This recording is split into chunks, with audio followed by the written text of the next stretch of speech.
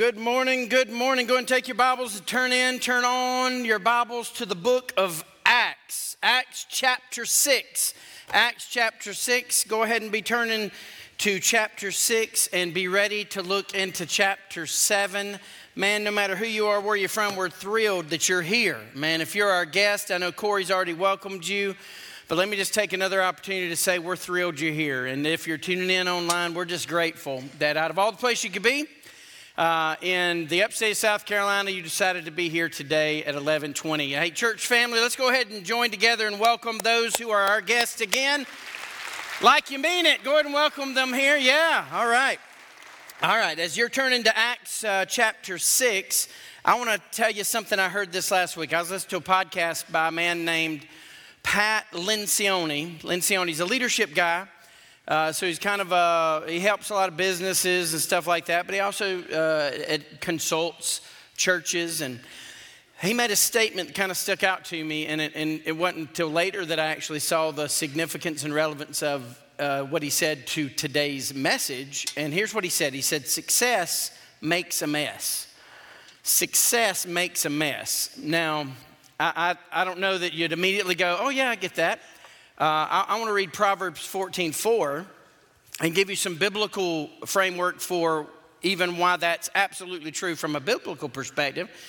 Proverbs 14:4 says, where there are no oxen, the manger is clean.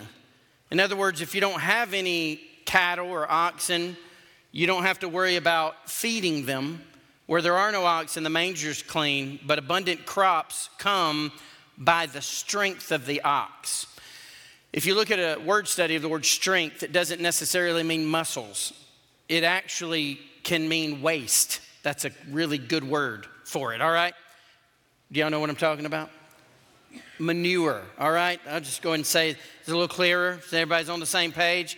And so he's basically saying where there is no waste, there is no production. Where there is no mess, there is no success.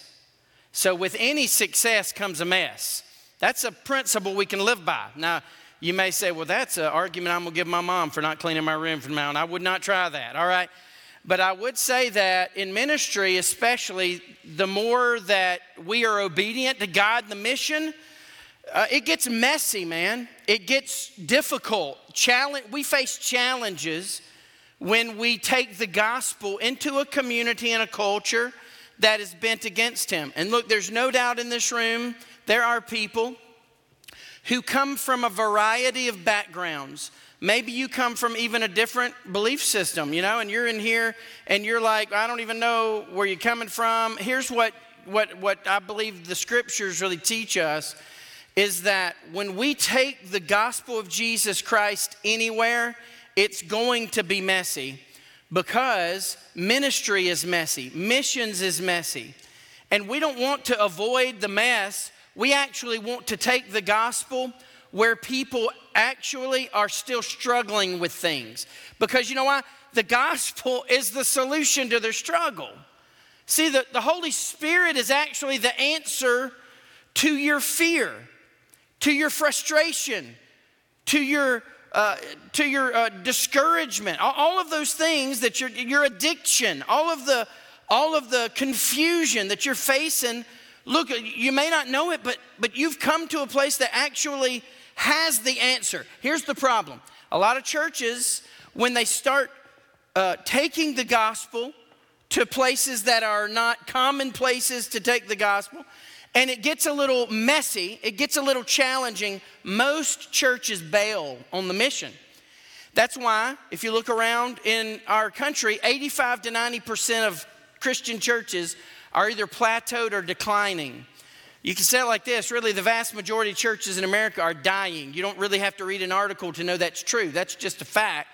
But it's not just because the culture's turned away from God. It's because the church has turned away from lost people.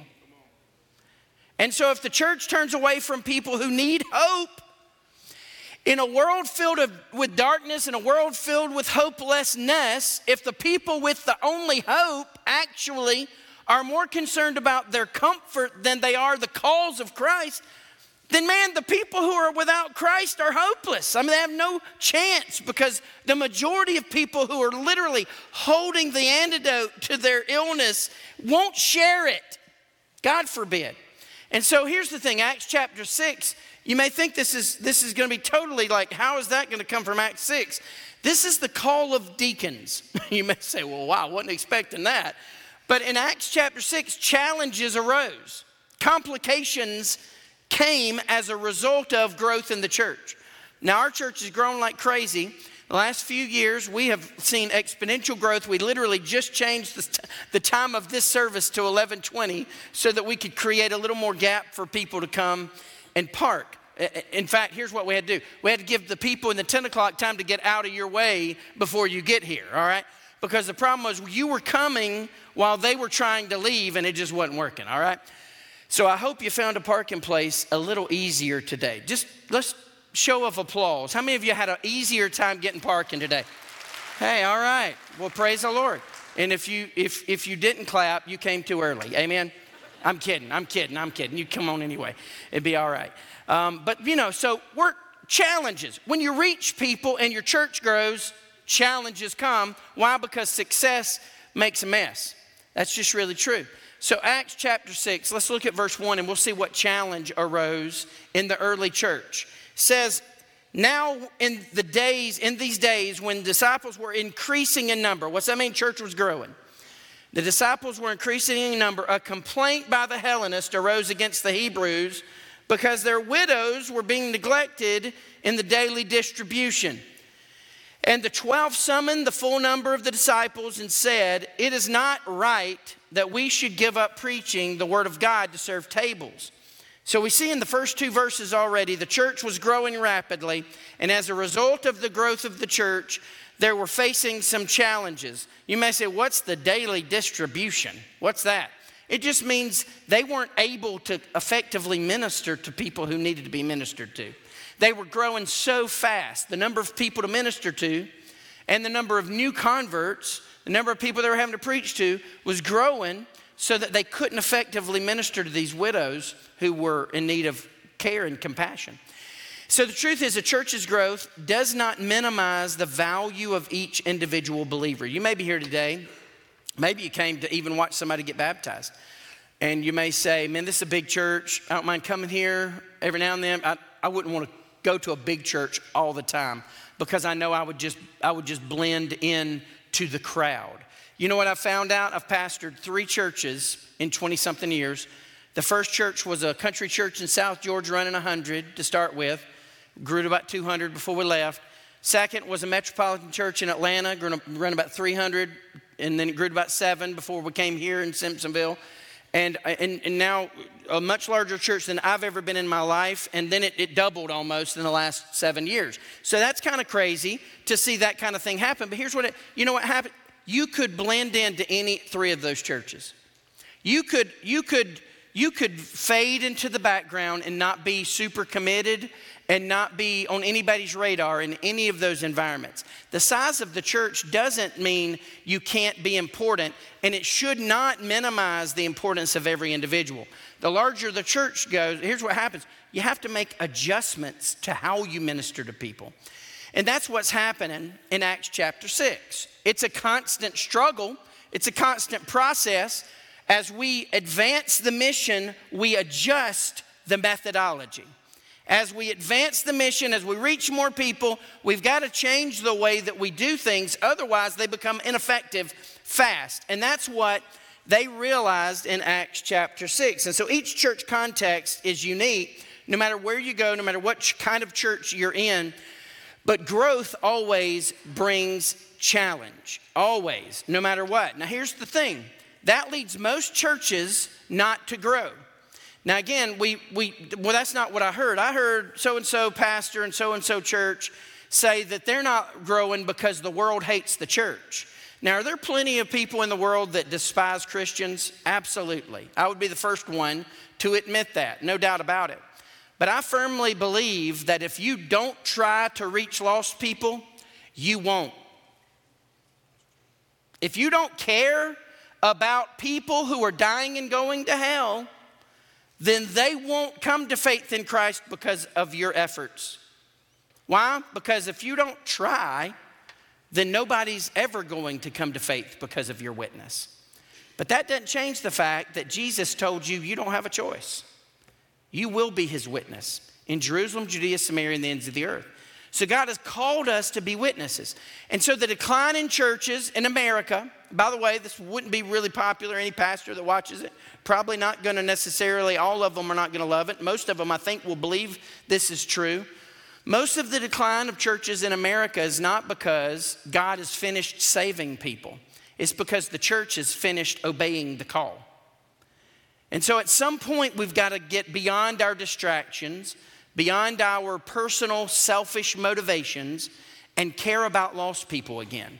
And if somebody were to say, what's the secret? What's the magic? What's happening at First Simpsonville, Upstate Church? You know what's happening? You're just loving people. You're just telling people that God loves them. We're speaking the truth. We're not compromising the gospel, but we're also trying. We're pursuing as a missional effort to obey the Lord. We're trying to fulfill his mission. So the reason most people fail at the mission and begin to decline or die as a church is because they're afraid. You may say, well, what are people afraid of? Well, they're afraid. It's easy to get afraid of losing control, losing power. If you've ever been a part of other churches, you know this is pretty common. I was born the son of a Baptist preacher, so I've been in church all my life. I'm telling you, people are afraid of losing influence. They're afraid of losing the personal benefits they have when they're in a smaller environment because they have more of the attention of maybe the pastor or pastors. But then also we're afraid because of a lack of clarity. Sometimes we're just confused. We don't understand the Word of God. We're afraid because of a lack of confidence. We're afraid because of a lack of comfort. We don't want to lose the comfort that we have. I think the church just getting too big for its britches. What's that mean? It just means that we're uncomfortable. We're uncomfortable. And so here's what happens when it comes to a passage like Acts chapter 6. It's really helpful because today I feel like I'm able to kind of, in some ways, preach a pastoral message. If you're not a member of our church or a regular part of our church, I still think this is super helpful and will be applicable to you, but especially to our body. As we grow, we have to know challenges are going to come. Things aren't going to always be super easy, and we're going to have to give stuff up in order to see God glorified in our lives.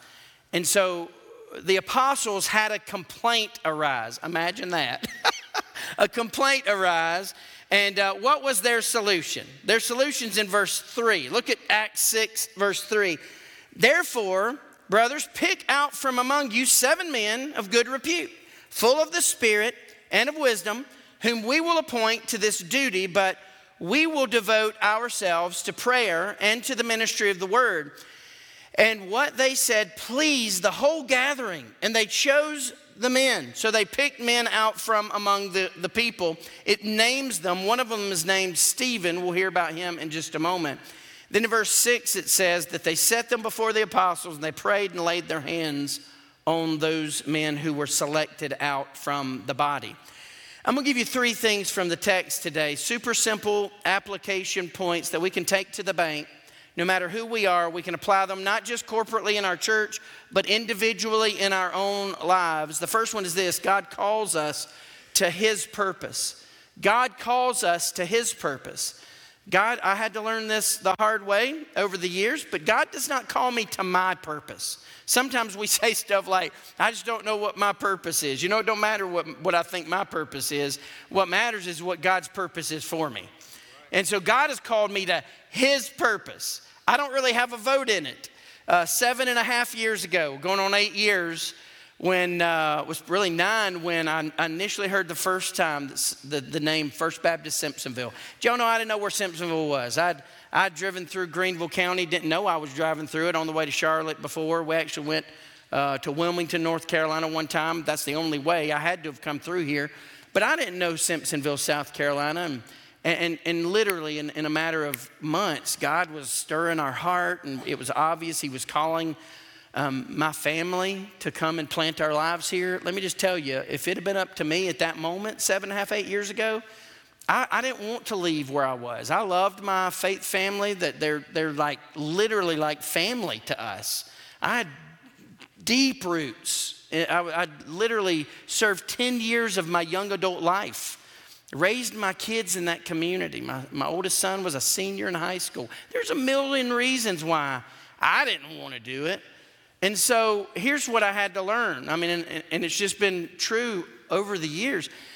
God didn't call me to my purpose. He didn't call me to what I necessarily even want. Now, looking back, I can't imagine anything different. You guys have become mine and Amy's favorite people on the planet. We would rather be nowhere in the world than here. But I didn't feel that way 8 years ago. And so what I had to learn is that God's plan for me and God's plan for you, it is perfect for you, but you're not always going to feel like it. It's going to be difficult. And look, it's not going to be painless. It's not going to be without challenge, because obedience is going to bring obstacles. You remember Peter last week? I mean, Peter was obedient to God. He got thrown in jail. But you know, you may say, well, yeah, but the angel came and let him out of jail. But he couldn't have been let out of a jail he'd never been thrown in. Right? And so we think about, but we want the healing, we want the celebration, but we have nothing to celebrate if we don't obey God and go through the difficult days. So struggle, opposition, pain, that's what comes from obeying God, because God calls us to his purpose. Now, that doesn't mean it's always terrible. Obviously, we love serving the Lord. But I don't want you to be naive and think that somehow that when you come to faith in Christ, everything gets perfect. That's not the case. We must never ignore the reality that when we obey God, oftentimes pain comes, challenge comes, difficulties come. So why are you telling us all of this? Because I think it's so important to recognize, if we look at the text, if we're just trying to find a big picture of the text, here's what we see. Preaching of the Word of God must be central, not secondary. And so when we think about the Christian life, oftentimes we may just think about it in term only. We may say, well, I'm a Christian.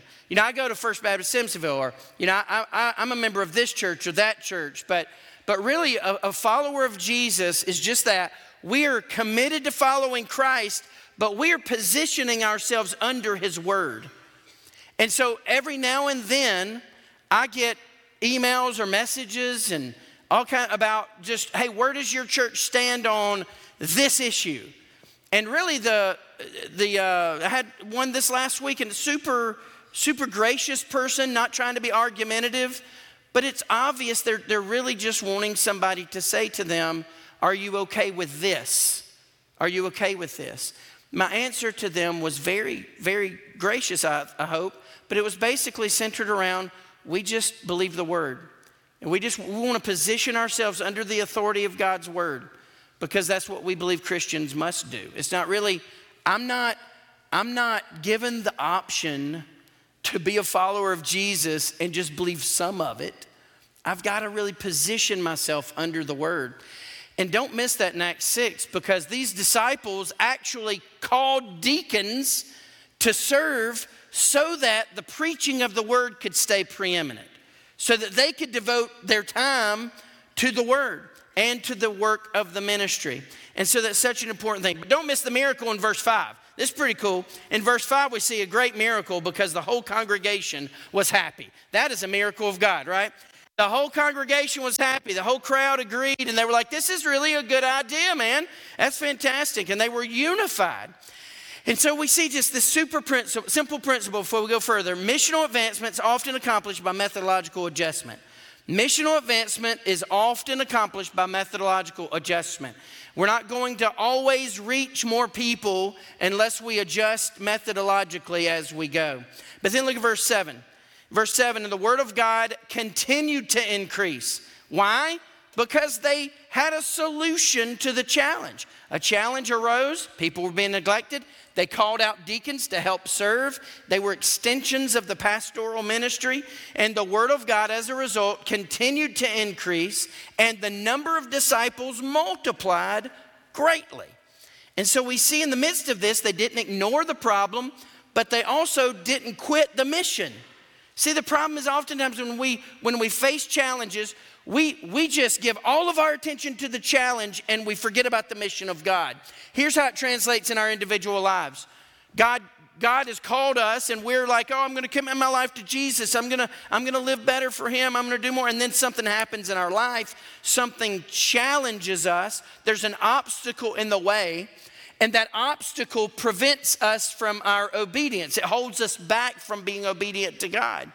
And as a result, the mission is thwarted because we don't overcome the obstacle in obedience. This is not rocket science. It's super simple to understand. That's what happens in our lives. Challenges get in the way. Obstacles get in the way. And instead of seeing the obstacle as an opportunity, we allow that obstacle to become a barrier. And so that really leads us to the second point, and that is obedience leads to opportunities. Obedience always leads to opportunities. Look at verse 8. Stephen, full of grace and power, was doing great wonders and signs among the people. Then in verse 9 through 15, the religious elitists argued. They were debating Stephen. And when they realized that they were no match for Stephen, this deacon he knew the word of God. He knew the gospel, and he was reasoning against them, and they were no match. And so they schemed a plan, much like the religious leaders schemed a plan and falsely accused Jesus and eventually hung him on a cross. They schemed a plan and falsely accused Stephen. In many ways, Stephen is like a picture of Jesus. We're going to see it in multiple ways, but we can't miss this. He's a picture of me and you. This is like who we're supposed to be in this culture. God's not called you to face an obstacle and bail on the mission. God's not called you to be faithful until it gets tough. God's not called you to come to church until the time changes, right? To praise God for you. Man, I told the first two services, we need to hand out buttons on time change day that says, I love Jesus a little more than you. Amen? I really appreciate you guys being so faithful. You're awesome. And everybody watching at home is faithful too. It's the culture. It's got me scared, right? I don't want to offend anybody. So we'll get you a button too. Amen. Participation trophy. Anyway, that was a bad joke. I'm going to get letters about that, no doubt. Emails are coming. Emails are coming. My car broke down this morning. I know. Praise the Lord for you. All right. Do you know, I'm going to get people reminding me of this. ADD kicks in like this sometimes. But do you know, like 600 people are watching online now. That's crazy. 600 people. So I probably shouldn't have said that. God love you. Amen. We're so grateful that you're checking us out and worshiping with us. But Stephen was facing opposition. And instead of bailing because of the pushback, he pushed forward. He was faithful to God. Following Jesus in obedience will lead to obstacles and opposition every time.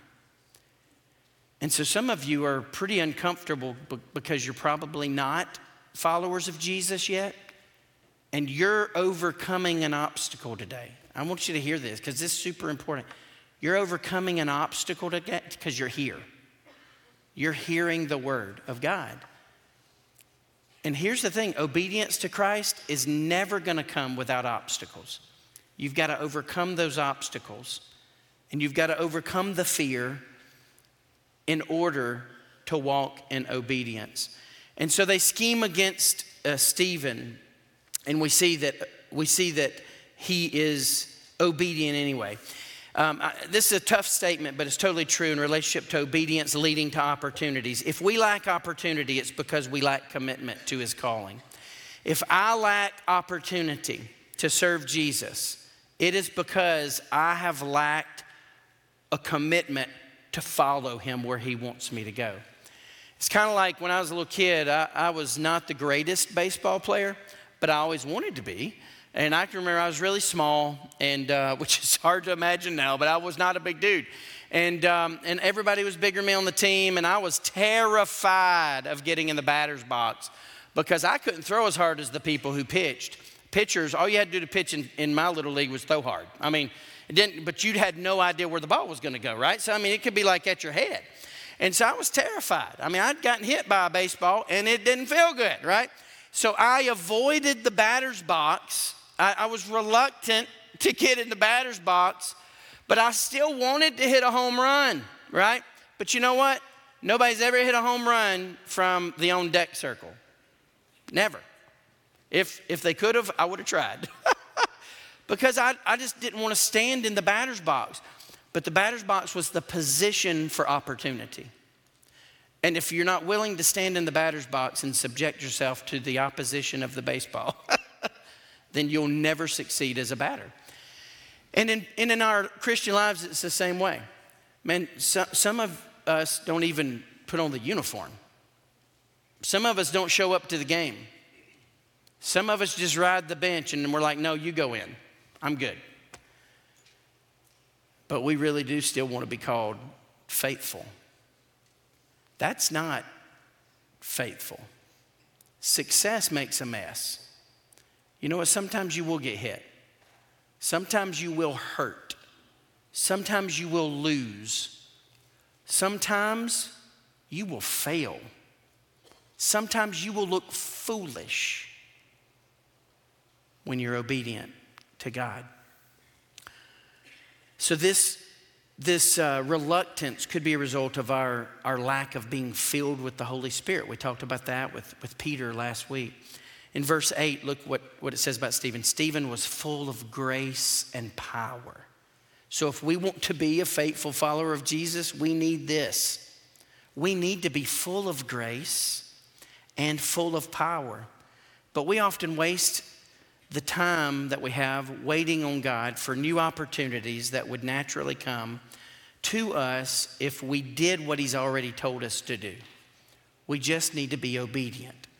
It's kind of like if a son was supposed to cut the grass and the dad said, hey, the grass is growing.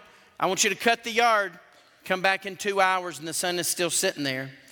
And the dad's like, why hadn't you cut the grass? You ain't even started yet. And the son's like, it's just so much grass. I don't know where to start. You know, it's a silly thing, but listen, start anywhere. Just do it. Just do something. And Christians are that way, man. And listen, I want you to hear that. I'm saying me too. I'm not trying to beat you up. I'm just saying how many times we just go, I don't know what to do. The world's gone crazy. There's so many examples of this. I don't even want to get into it. Talk about offending people, right? The world's gone nuts, and we don't know what's happened. And so how do you respond to that? How do you preach the gospel to people who have lost their minds, right? And so we don't know what to do. And so God's saying, go, cut the grass. And we're like, where do you start? Where do you start? Anywhere. Just do something. Just do something. Because the more we just stand here doing nothing, we're disobedient to the mission of God. God's called us to do something, to try. I can't tell you how frustrating it is, man. So many people I hear, so many pastors even, who are just like, the world is so bent against God. Nobody wants to hear the gospel. I've never heard someone who faithfully witnesses to lost people say nobody wants to hear the gospel. Why? Because people who share the gospel see people saved. Maybe not a majority, but if you share the gospel with people, if you just tell people what God has done in your life, they're open-minded enough to embrace the grace of God. They will come and see. They will find out what's happening. How has your life changed? How has God changed your life? What's different about you? And so the answer, they want to find out that answer. The fact of the matter is, yes, the world is lost, but they're still hungry for hope, and you have the hope that they need. And so with all of that, let's go to the third point real quickly. We saw, first of all, God calls us to his purpose. Second, obedience leads to opportunities. Third and final, speaking truth always advances the gospel. Speaking truth always advances the gospel. You may not see it advance. You may not see the solution. You may not see your friend come to faith in Christ. But if you speak the truth in love, if you're like Jesus, John 1:14, full of grace and truth, then you're going to see the gospel advance. It's going to advance. God's going to use the seed that you plant. And so we have to continually remember that I'm going to be faithful, not because I'm getting the credit. I'm going to be faithful not because my cushion is soft enough in church, or I'm getting my way, or I found a good parking place.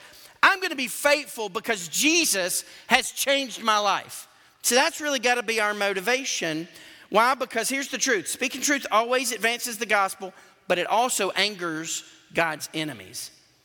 The gospel will anger God's enemies, and that's what we see in this story with Stephen. Because Stephen's obedience led to opposition. These men pushed back. They wanted to debate Stephen. Stephen confronted them with the truth of the gospel, and it made them want to kill him.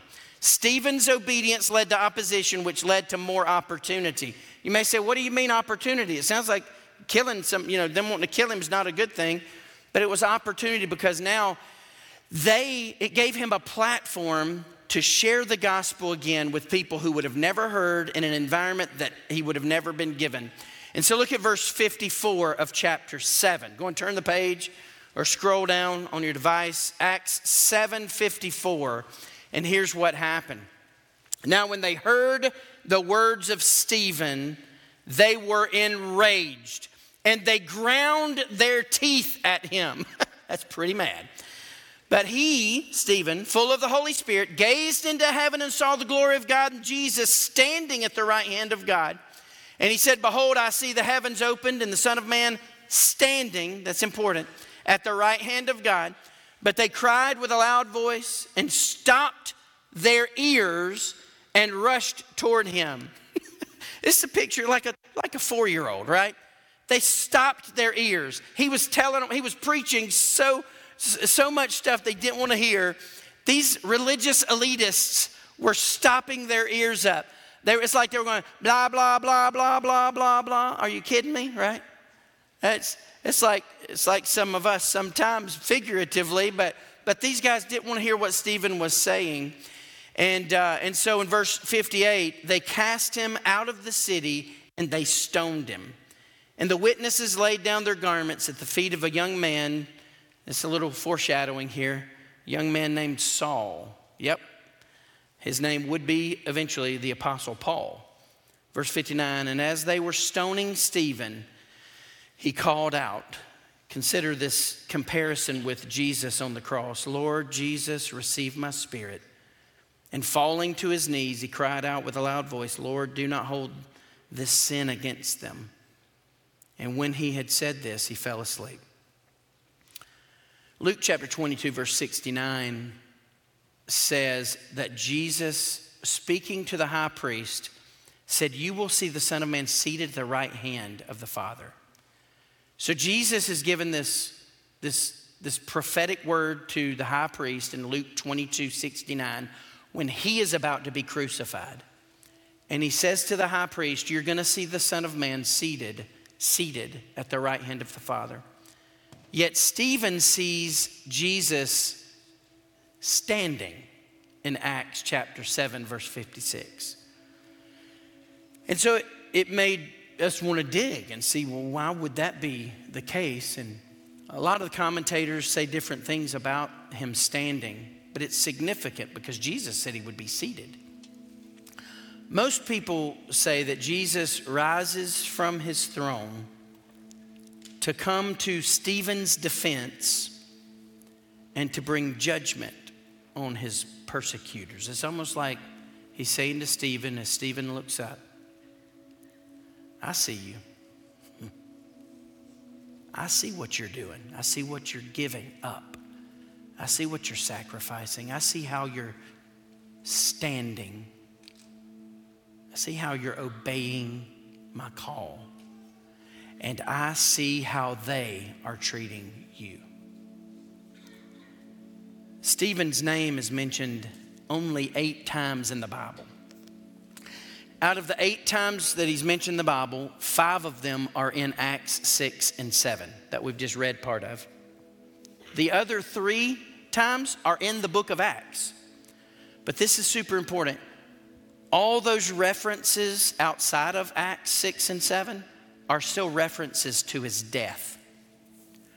So the only reference for Stephen outside of his death is when he was called to be a deacon.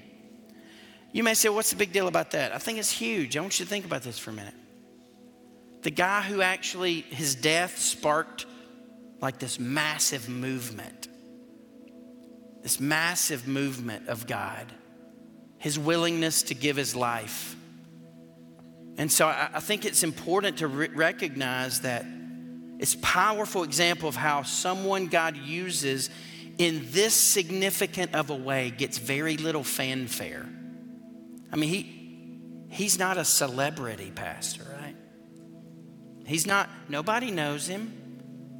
Nobody remembered his name because he was like the best guy ever. No, listen to this.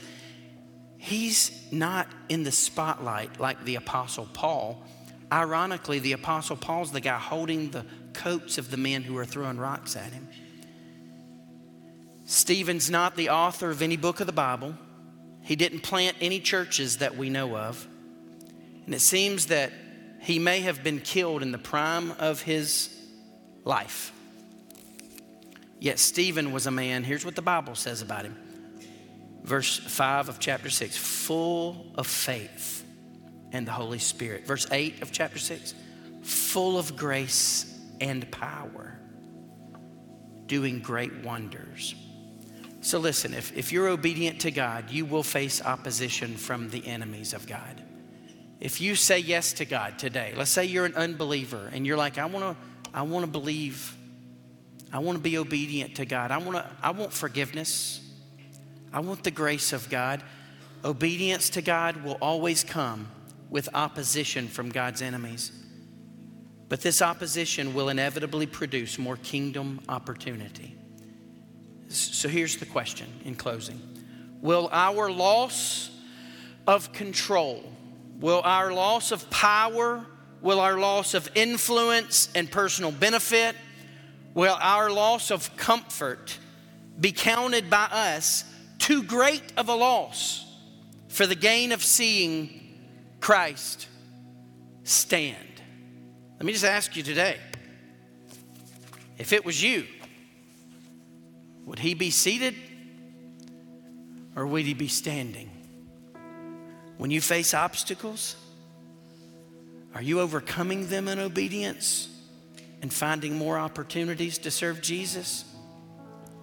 Or are you sitting on the bench or maybe at home with no uniform on because you just don't want to get hit? You don't want the pain. You don't want the pressure. Man, let's live sent in obedience. Lord, we love you. I thank you for your word. I thank you for every man and woman in this room. And I know, God, there are some who are here that do not know you. They're not followers yet, but they're here. They're hopeful. God, I pray you'd speak to them and strengthen them to make the decision to follow you. For the rest of us who are believers, God, we're not perfect. We fail you so often. God, would you give us your grace and strength to stand? Last week we heard about Peter. God, help us stand like Peter. This week, Stephen. God, help us be like Stephen, full of faith, full of spiritual power because of the one we love. God, strengthen us so we can serve you better. We pray in Jesus' name. Amen. Would you stand with me?